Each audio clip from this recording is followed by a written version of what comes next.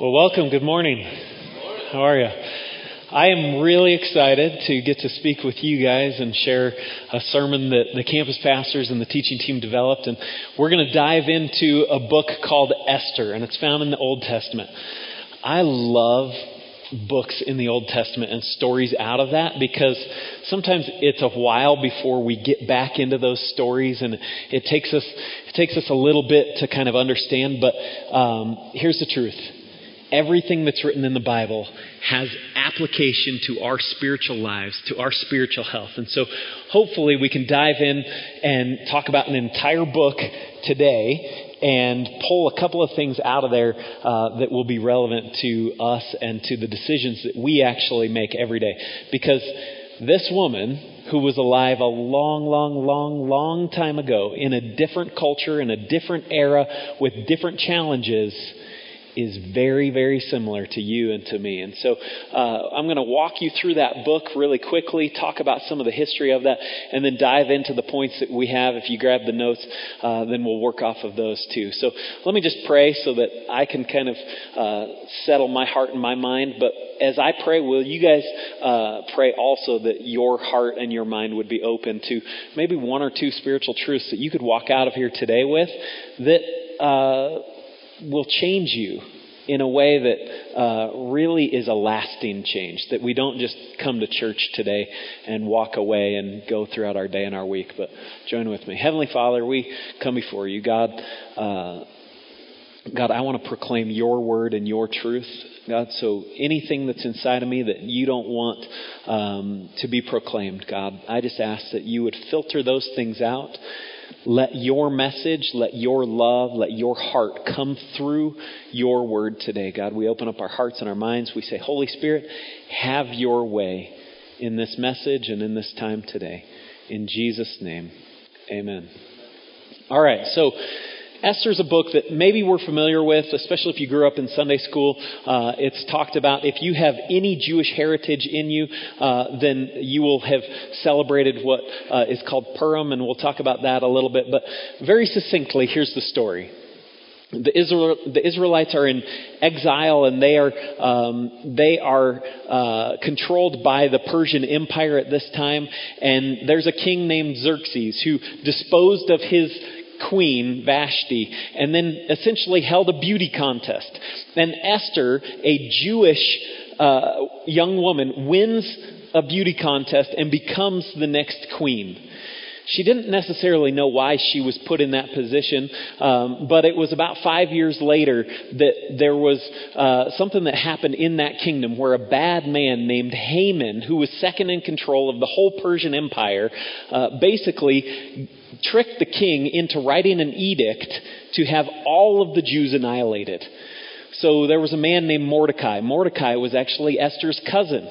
But he was older than her and had adopted her as his daughter once Esther's parents had passed away.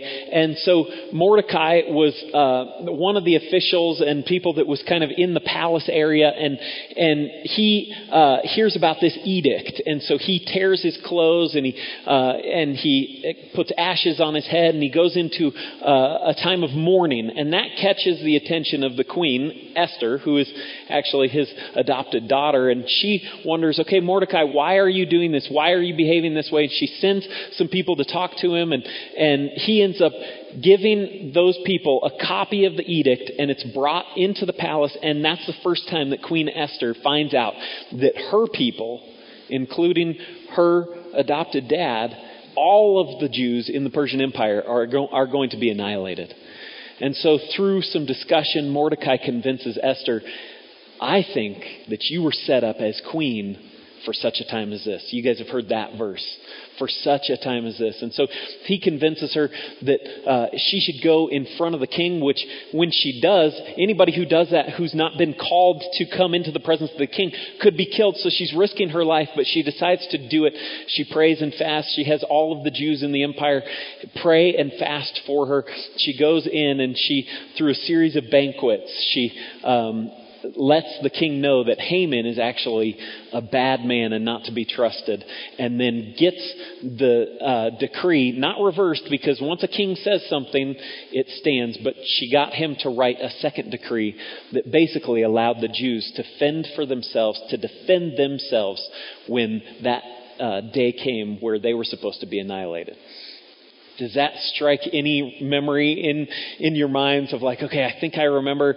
Maybe some people in this room are like, oh boy, I don't know if I've been told any of that. So we'll go into some of the details, and hopefully it'll make sense. But here's one of the things. If you guys have your Bible and you want to turn to the table of contents, do this really quickly.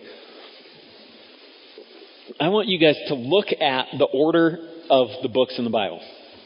Now, if we were to quiz this room, we would probably do worse than the kids downstairs as far as reciting the books of the Bible, right? Genesis, Exodus, Leviticus, Numbers, right? And so, but here's the deal. When we read a story like Esther, sometimes it's kind of like, okay, that's a good story. I have no idea when that happened or how that compares and contrasts to the books that I just read. Maybe you're reading your way through the Old Testament in a year or something like that, and you're trying to figure out, okay, well, when did this happen? Okay, so if you're looking at the table of contents, I want you to understand these things, okay? Daniel, which we're familiar with the Lion's Den, and Pastor John and Pastor DJ have mentioned Daniel in the past. Daniel comes right before Esther. Then we have Esther, and then we have two characters that we're familiar with too towards the end of the Old Testament, and that is Ezra and Nehemiah. So very quickly, that'll put you guys in place. If we think of it this way, that Daniel and everything happened here, and now on the scene comes Esther, and then after this story that we're going to get through, Ezra, Nehemiah. Does that make sense? Okay, so that's where we are. And then in space and time, we are in the Middle East. We are in Iran, Iraq, and the Persian Empire is the biggest empire that the world has ever seen. It stretches from India all the way to Ethiopia. You're like, I need a map. I don't even understand that. If you take out the Arabian Peninsula, then it stretches kind of like a horseshoe from India all the way to Ethiopia, inclusive of Egypt. So these guys are super, super powerful. You guys know that Israel, they were a free and independent nation, had kings, but then the 10 tribes rebelled against Judah and Benjamin, and so Israel divided. Those 10 tribes, they got attacked by Assyria, and in 722 they were hauled off. 722 BC, they were hauled off, and they were basically scattered to the wind. They became no more. The way that the Assyrian Empire took their captives was they conquered a land, and then they took their people and just spread them throughout the empire. And they didn't let them settle together because they didn't want anybody to rebel, right? So the Assyrians did that, and then you guys know the next empire that came in, conquered the Assyrians, was Babylon. There's a famous king that we know about in the Bible, especially from the stories of Daniel. And the king of Babylon was Nebuchadnezzar. You guys are so much better than Saturday night, that is for sure. All right, so Nebuchadnezzar comes, and then Nebuchadnezzar later on lays siege to Jerusalem and takes Judah and Benjamin, and they haul them off, and they're captive. But Babylon doesn't disperse them. They allow them to still gather, and so that's why the tribe of Judah kept its identity. And so they were able to stay there. But both Assyria and Babylon, they forced the Israelites and the other captive nations to worship and honor the gods of Babylon and Assyria. And so you guys know that's why Shadrach, Meshach, and Abednego were thrown into the fiery furnace. All of those things. The Jews were in a culture where they were forced to honor other gods. Otherwise, their life was at risk. So Babylon had a time of peace and prosperity, but eventually a man named Cyrus raised up, and he created this Persian Empire, and he came and he conquered the Medes, and then eventually he conquered Babylon. He destroyed Babylon, and so he set up his capital in the city of Susa. And that's where we find ourselves today with Esther. She lives in this city named Susa, and once she becomes queen, she lives in a palace that is absolutely huge. Our property here is about 2 acres. The size of the palace that she lived in was 2.5 acres. So if you took from this road to Pierce to that hotel and to that hotel and just said, hey, let's build a huge, gigantic palace, that's where they were living. So that kind of gives you an example of what was happening in this story. And Mordecai, her adopted dad, was living in that same city and would have interactions in and outside of the palace grounds. So Esther is a young woman growing up in a culture that has some freedom, but yet she's in exile. Mordecai, the same sort of way. He has a job, he has a position, he has responsibilities. But the culture is dictating to him sometimes what he can and cannot do. So it was during this time that Haman, the second in command, below King Xerxes, is walking in and out of the palace grounds, and wherever he passed, everybody was supposed to bow down to him.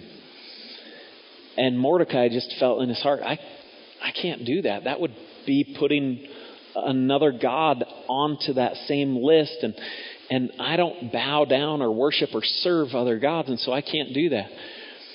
So he wouldn't bow, but everybody else would get down as Haman would march through, either on his horse or just walking through. And eventually somebody asked, why aren't you doing this? And he just didn't even answer. At first, he gave no answer. And then after Haman went back and forth a couple of times, those people that were bowing down and probably pulling on his robe, hey, come on, you're supposed to do this. He eventually said, I can't do this. I'm a Jew. I'm supposed to only worship the one true God. I can't do this.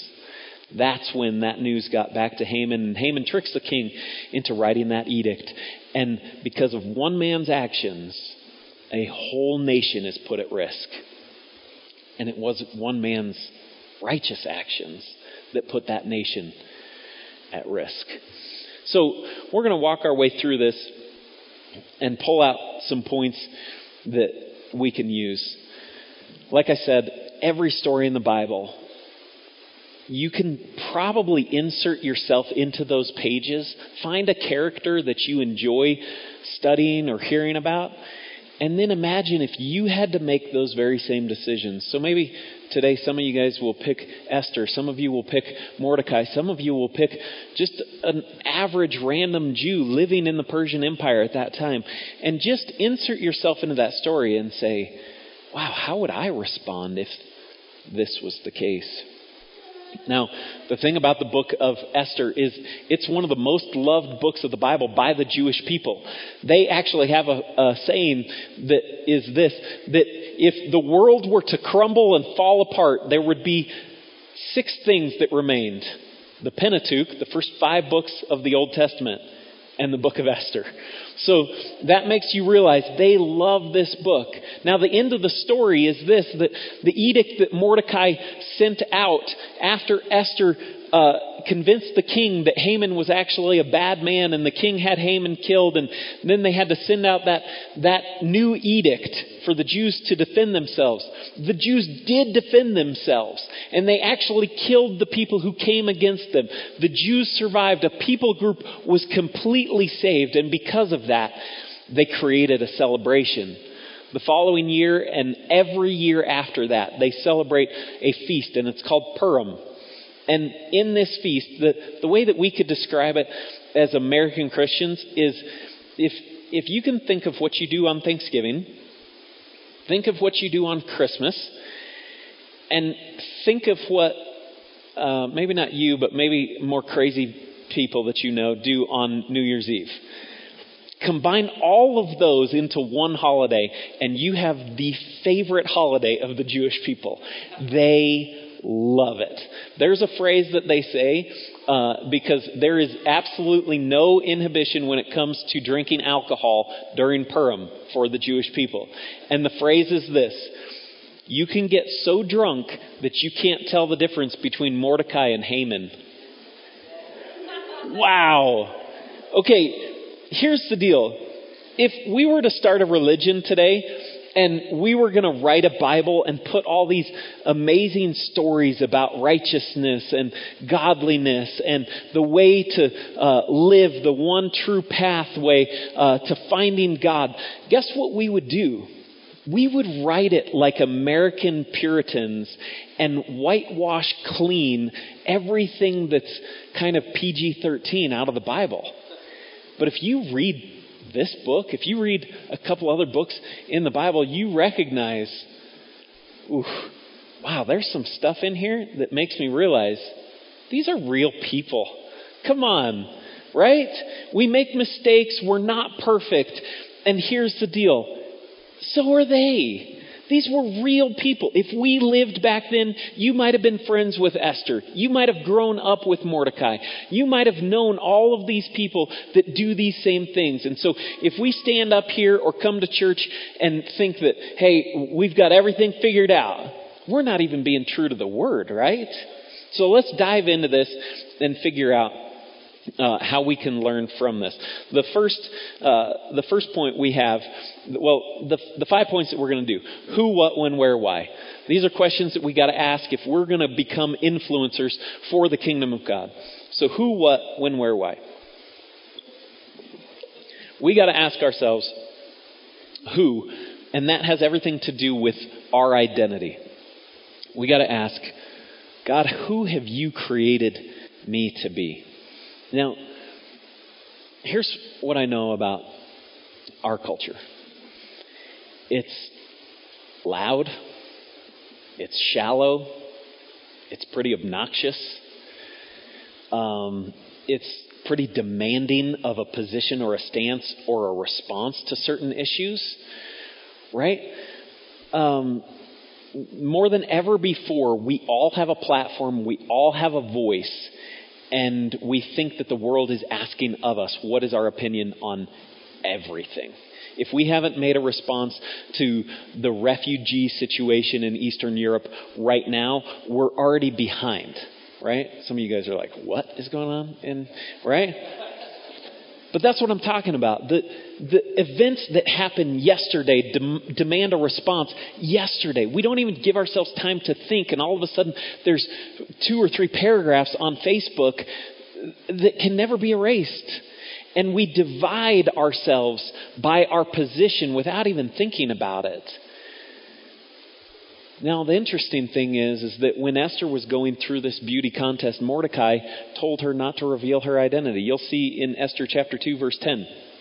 It says this: Esther did not reveal her ethnic background or her birthplace because Mordecai had ordered her not to. Okay, but this is the same guy who later on in the story reveals his identity. Isn't that interesting? He reveals his identity in a certain situation, but tells Esther to not reveal her identity in a certain situation. Now, some of us feel like we have to announce our Christianity or our religion right when we walk into the room. That we need to make a stance so that people know where we stand. Otherwise, people would get confused, or we're not being a good evangelist if we're kind of living in this gray area and not telling people what we believe. But here's a situation where when Esther didn't reveal her identity, it actually allowed her to get to a higher level. Because here's what she could have done. She could have said from the very beginning, I'm sorry, I'm a Jew. I can't do that. You know, she went through 6 months of bathing treatments. And then after that, 6 months of oil treatments. But you know what the problem is in all of that? Is it probably messed up her habits with the Jewish calendar. There were probably a couple of times where the Sabbath fell on a certain day and she was having to do certain activities that her Jewish customs didn't really allow her to do that. And so she could have easily said right from the get-go, sorry, I can't do that. I'm a Jew. Guess what? She doesn't win the beauty contest. Or worse, she gets in trouble because she's not obeying the systems and the rules that she's placed into. So Mordecai, having wisdom, knew that and said, hey, just settle down. Just do this. Maybe God is positioning you for something. Okay? Well, Evan, that's Esther, and that's one particular story, so I don't know if that completely relates to me. Do you have any other examples for when people haven't shared their identity? Yeah, I do, and his name is Jesus. So Jesus gets arrested, and he gets brought in front of the high priest, and the high priest asks him essentially, are you God? And are you the King of Kings? And he says, it's as you say, you've said it. He gets brought in front of Pilate, and Pilate says, hey, I'm being told that you're the King of Kings. That would make you a king above me as king. Or is that true? And he said, you've said it. It is true. That is I. Then Pilate sends him over to Herod, and Herod is asking him the same things, and guess what Jesus does? Nothing. Completely silent. Doesn't reveal his identity to Herod. Herod wanted him to do miracles. It says Herod was excited to have Jesus in his presence because he had heard about Jesus, and now it was his opportunity to see some miracles. And in front of that man, Jesus didn't reveal his identity. And then after that, after the crucifixion and the resurrection, we know that the disciples are kind of fearing for their lives, and two of them actually are leaving Jerusalem, and they're on the way to a city called Emmaus, and all of a sudden Jesus walks up behind them. Says, can I join you for this journey? And does so. And during that process, Jesus, them not knowing it, talks to them about all of the Old Testament, brings them up to that point in history. Those two disciples, it says, our hearts were burning inside of us. They stopped to have dinner. And when Jesus broke the bread, all of a sudden the two disciples were like, it's Jesus. So why didn't he just put his arms around them and say, hey, everything's going to be okay? Because there's a time and a place for that. And sometimes us revealing our identity right at the beginning, letting people know our belief in Christ, maybe it's not the best. So I don't think you have to put a Holy Spirit dove on the bottom of your resume. You know, a charismatic flame on your email, like, hey, just to let you know I'm one of those crazy Christians, right? Because sometimes it's better for you to enter culture, enter your corporation, your business, your family, maybe extended family even, and all of a sudden, just because we are loving our neighbor as ourselves, people understand, wow, there's something different. There's something unique about them. And if you announce your identity as a Christian, guess what? There's already preconceived labels, because there's a lot of Christians out there. Boy, I get so mad because they're representing me. And I'm like, wow, please don't do that. Please don't do that, because you're going to make everybody think that all of us are like you, right? Full of hate, full of opinions, full of poster boards with magic markers that say the most dreadful things to people, right? In protest. So maybe if we just live a unique lifestyle, people will ask us about that. All right, point number 2, what? This is about our calling. What are the tools you've given me to influence? So Esther chapter 2 again, verse 17 says this. The king loved Esther more than all the other women. She won more favor and approval from him than did any of the other young women. He placed the royal crown on her head and made her queen in place of Vashti. Here's the truth. In this book, it says of Esther, favor 5 times. She had favor 5 times in this book. So as you're trying to figure out, okay, God, you've created me this certain way. I do have these certain beliefs. Now what do you want me to do with them? What am I called to do? Or what am I called to be? I think a glimpse into what you are called to do and what you're called to be is found when we go throughout our day, navigate the certain things that we have to do day after day, week after week, month after month. When we find favor with somebody else, press into it. Because I think favor is kind of an unlocked door into maybe the next step, the next answer. It releases a next stage of what maybe you're supposed to do. Don't ignore favor, but press into it.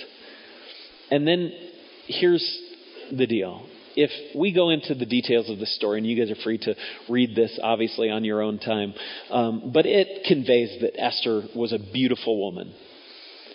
And she won that beauty contest. She became queen because of her beauty. But here's what I know about calling, is that everyone in this room is unique. There's not one person the same. Some of us are similar, and we have shared likes and shared dislikes. But what God has called you to do and what God has called you to be is unique to you. And that calling is beautiful. It is absolutely beautiful. When you walk in your calling, when you're doing what you're supposed to do, it is attractive, it opens doors, and it is enthralling to our Heavenly Father. If you don't believe that, read the book Song of Songs. Talk about PG-13. Okay? This is a book that if you understand what it is our Heavenly Father writing about how much He loves us. And it goes down to the very details of this part and this part and this piece and that piece. And if you understand that, you know that every single uniqueness of you, God is passionately in love with that aspect of you.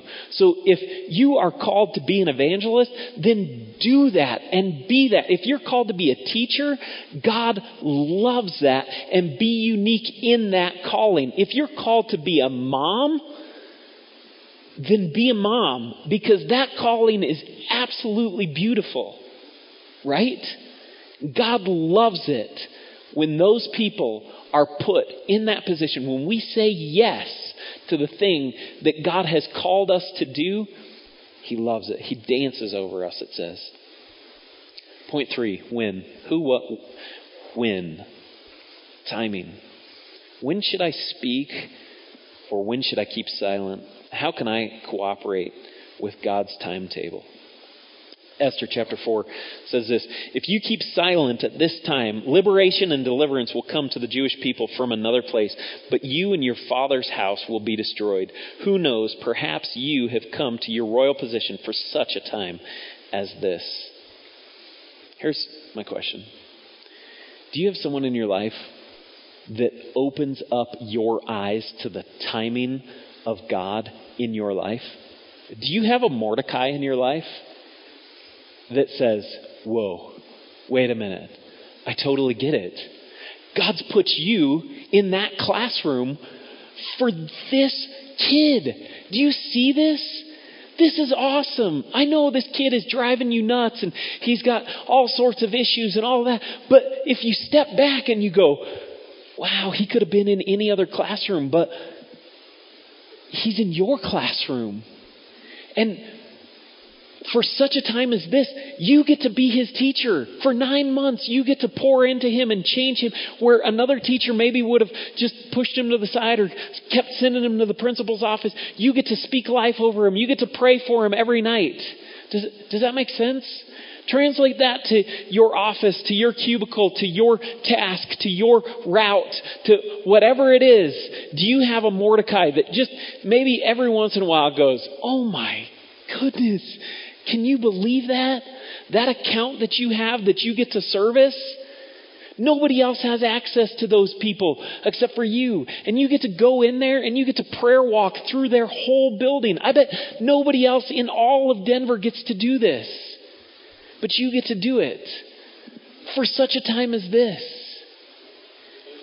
And Mordecai in that verse, he basically says, hey, God's going to accomplish this whether you do this or not. I have hope. So maybe there's tasks that we haven't pushed into the favor of God in our life. We've ignored it and missed an opportunity. And I think sometimes we miss those opportunities because we don't have a Mordecai in our life. On the flip side, can we be a Mordecai for somebody else? Right? Timing, though. When do you speak? When do you hold your peace? I think purpose and maturity lead to timing, right? You guys have all encountered this. We will all encounter this on the patio after church. Here's an example. You'll be in a conversation with somebody, and all of a sudden their kids or my kids or your kids or somebody else's kids will come running up and pull on the pant leg and daddy, daddy, daddy, daddy, daddy, daddy. And they will say daddy 15,000 times, right? Because they don't understand timing of conversation, right? Sometimes Christians don't understand timing of a cultural conversation. And we're just like, don't do it, don't do it, don't do it, don't do it, don't do it. You're going to hell, you're going to hell, you're going to hell, you're going to hell, you're going to hell. God hates you, God hates you, God hates you. What? Wow, you sound like my 2-year-old, right? Timing has everything to do with maturity and purpose. If we understand God's purpose, we understand the timing and direction of appropriate conversations. And as we mature in understanding that purpose, we'll understand timing. Point number 4, where? Placement. Who, what, when, where. Where have you purposely placed me? This is a longer section of verses, so let me read through this. Esther sent this reply to Mordecai. Go and assemble all the Jews who can be found in Susa and fast for me. Don't eat or drink for 3 days, day or night. I and my female servants will also fast in the same way. After that, I will go to the king, even if it is against the law. If I perish, I perish. So Mordecai went and did everything Esther had ordered him. On the 3rd day, Esther dressed up in her royal clothing and stood in the inner courtyard of the palace, facing it. The king was sitting on his royal throne in the royal courtroom, facing its entrance. As soon as the king saw Queen Esther standing in the courtyard, she won his approval, or she gained favor from him. The king extended the gold scepter in his hand toward Esther, and she approached and touched the tip of his scepter. Placement. Where are you? Where has God placed you? In all of these things, He's called you to be unique. He's given you a specific calling. There's timing that we need to understand, but there's also the placement. Here's the deal. Esther was in exile. We have to remember that still. That her people were in exile. Cyrus, the first king of the Persian Empire, had given freedom to the Jews. They could go back and they could go live in that Palestine area. Some of them were already even starting to rebuild the temple at that time. Esther may have been one who wanted to go back to her homeland. Mordecai as well. But they were stuck all the way in that area of Iraq, and it would have taken time and money to get all the way over there. So maybe she was actually somebody who was stuck. A lot of those Jews probably felt stuck. Yeah, there was some freedom. Yeah, there was some prosperity. But they were captives. They were displaced people. Maybe some of you in this room feel like, boy, this just hasn't worked out like I thought. You know, a few years ago, I wouldn't have ever put myself in this area or this placement or this position or whatever. And maybe you feel like, man, life just isn't going very well. But God has a purpose in the placement. You know that in Acts chapter 17, it's verse 26 in a paraphrase. It basically says, this is Paul standing in Athens and he's proclaiming to people. He said about the unknown God that they worship. He said, I'm going to tell you about the unknown God. I know who it is. And He's actually placed you in the very time and place, even the exact place that you should live, so that you would reach out for Him and perhaps touch Him, even though He's not far from each one of us. Right? Placement. Even in exile, God can use a Mordecai. Maybe some of you guys feel like you're in the palace. Everything's been good. You've made a couple of great decisions and you're doing very well right now. Maybe, just maybe, you're in the position that you are, the placement that you are, because God wants to use you in that place to affect radical change. So whether you're in the exile or in the palace, choose to be faithful. Esther fasted. She fasted for 3 days. She had all the people in Susa fast and pray for her for 3 days. And in that position, she went before the king. So she went before the king in a position of weakness. If you've ever fasted for 3 days, you know that you can kind of be shaky, you're weak. It's not like you want to go run a race. It's not like you want to go have an intense interview in that moment, right? But she knew something that Paul knew, and he wrote about it in 1 Corinthians. He said, when I am weak, then I am strong, right? We need to learn how to operate in our weaknesses, relying on the power of God. All right, see if I can get through this. Give me just a couple more minutes. Why? Glory. Why does my influence really matter? So to close out this story, let's read these verses. Mordecai recorded these events, and he sent letters to all the Jews throughout the provinces of King Xerxes, near and far, to have them celebrate annually the 14th and 15th days of the month of Adar, as the time when the Jews got relief from their enemies, and as the month when their sorrow was turned into joy, and their mourning into a day of celebration. You never know the extent of your influence. See, sometimes we give up on faithfulness because we don't see any results. God, I've been faithful, and it's cost me. My faithfulness sometimes positions me to be overlooked, to be set aside, especially in the corporate world, because you're not doing things that some of your other coworkers are doing. You're getting left behind. Sure, you could do some of those things, and it could position you for greater success, but you're looking for favor to bring you promotion. You're not looking for deceit to bring you promotion, right? So you're being faithful. You're being faithful. You're being faithful, and you're not seeing any results. You know what? Obviously, Esther got to see the result that she saved the Jews of the Persian Empire, the known world. She actually did something that was full of results. But you know what she didn't know at that time? That her faithfulness was positioning other people for godliness and powerful results.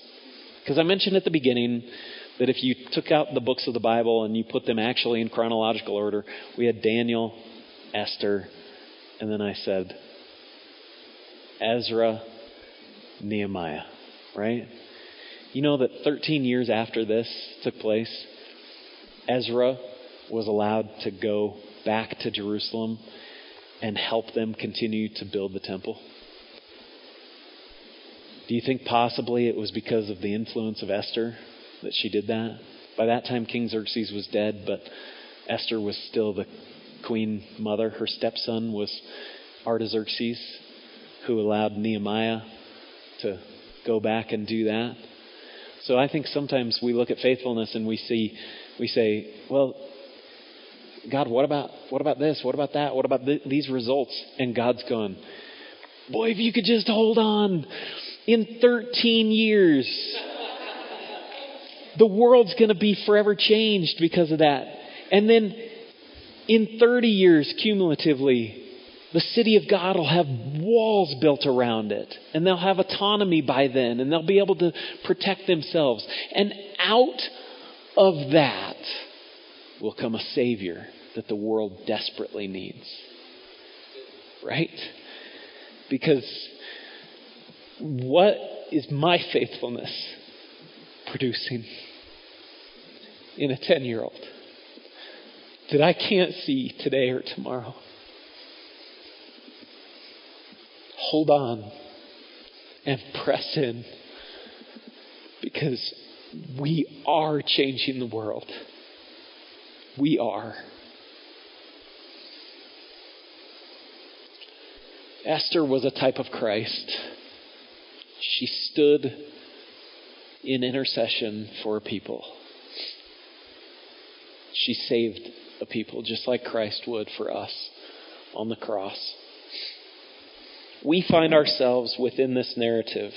Let me read a couple of things, and I think we'll find ourselves in this.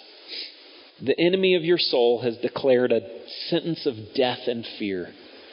Haman wrote a sentence of death and fear, and it made it all the way across the known world. The Jews felt that oppression, and they thought, we're all going to die. There's nothing that we can do. But a decree of freedom has been spoken over your life. But you're going to have to fight for it. Just like those Jews did. They got that second decree. And they were told, huddle together, defend yourselves, and fight for the freedom that's already been declared. The enemy has been defeated. And we have one who intercedes on our behalf. So here's 3 options. Some of you need to believe in the decree of that freedom. Some of you need to fight for that freedom. And notice it's done in community. Some of you need to find a small group or a friend, somebody here that is going to tell you, remind you, hey, just because you're free doesn't mean you don't have to fight. And some of you have been called to carry the decree of freedom, announcing it to others. Heavenly Father, we love you. God, we praise you. We thank you for who you are and what you've done for our life. God, we thank you for the power of your word, the relevant testimony that you've given to us, God. God, help us to know when we're supposed to declare who we are in you, and help us to know when we're supposed to be silent and wait for you to position us further. God, we give you praise. We give you glory. God, for anybody who's in this room that maybe hasn't understood our freedom that you've given to us, God, right now I just ask that they would understand that you truly have set us free. That there was nothing that was special or unique about those Jewish people other than the fact that you loved them and cared for them and decided to protect them and set them free. And so, God, we're so grateful for salvation not caused by any of our own works or righteousness, but because of your sacrifice. God, give us the boldness to carry that decree of freedom to the far reaches of our influence. But God, more than anything, help us to be faithful. Whether we feel like we're in exile or we feel like we're living in a palace, God, I ask that you would help us to be faithful. God, we love you. We praise you.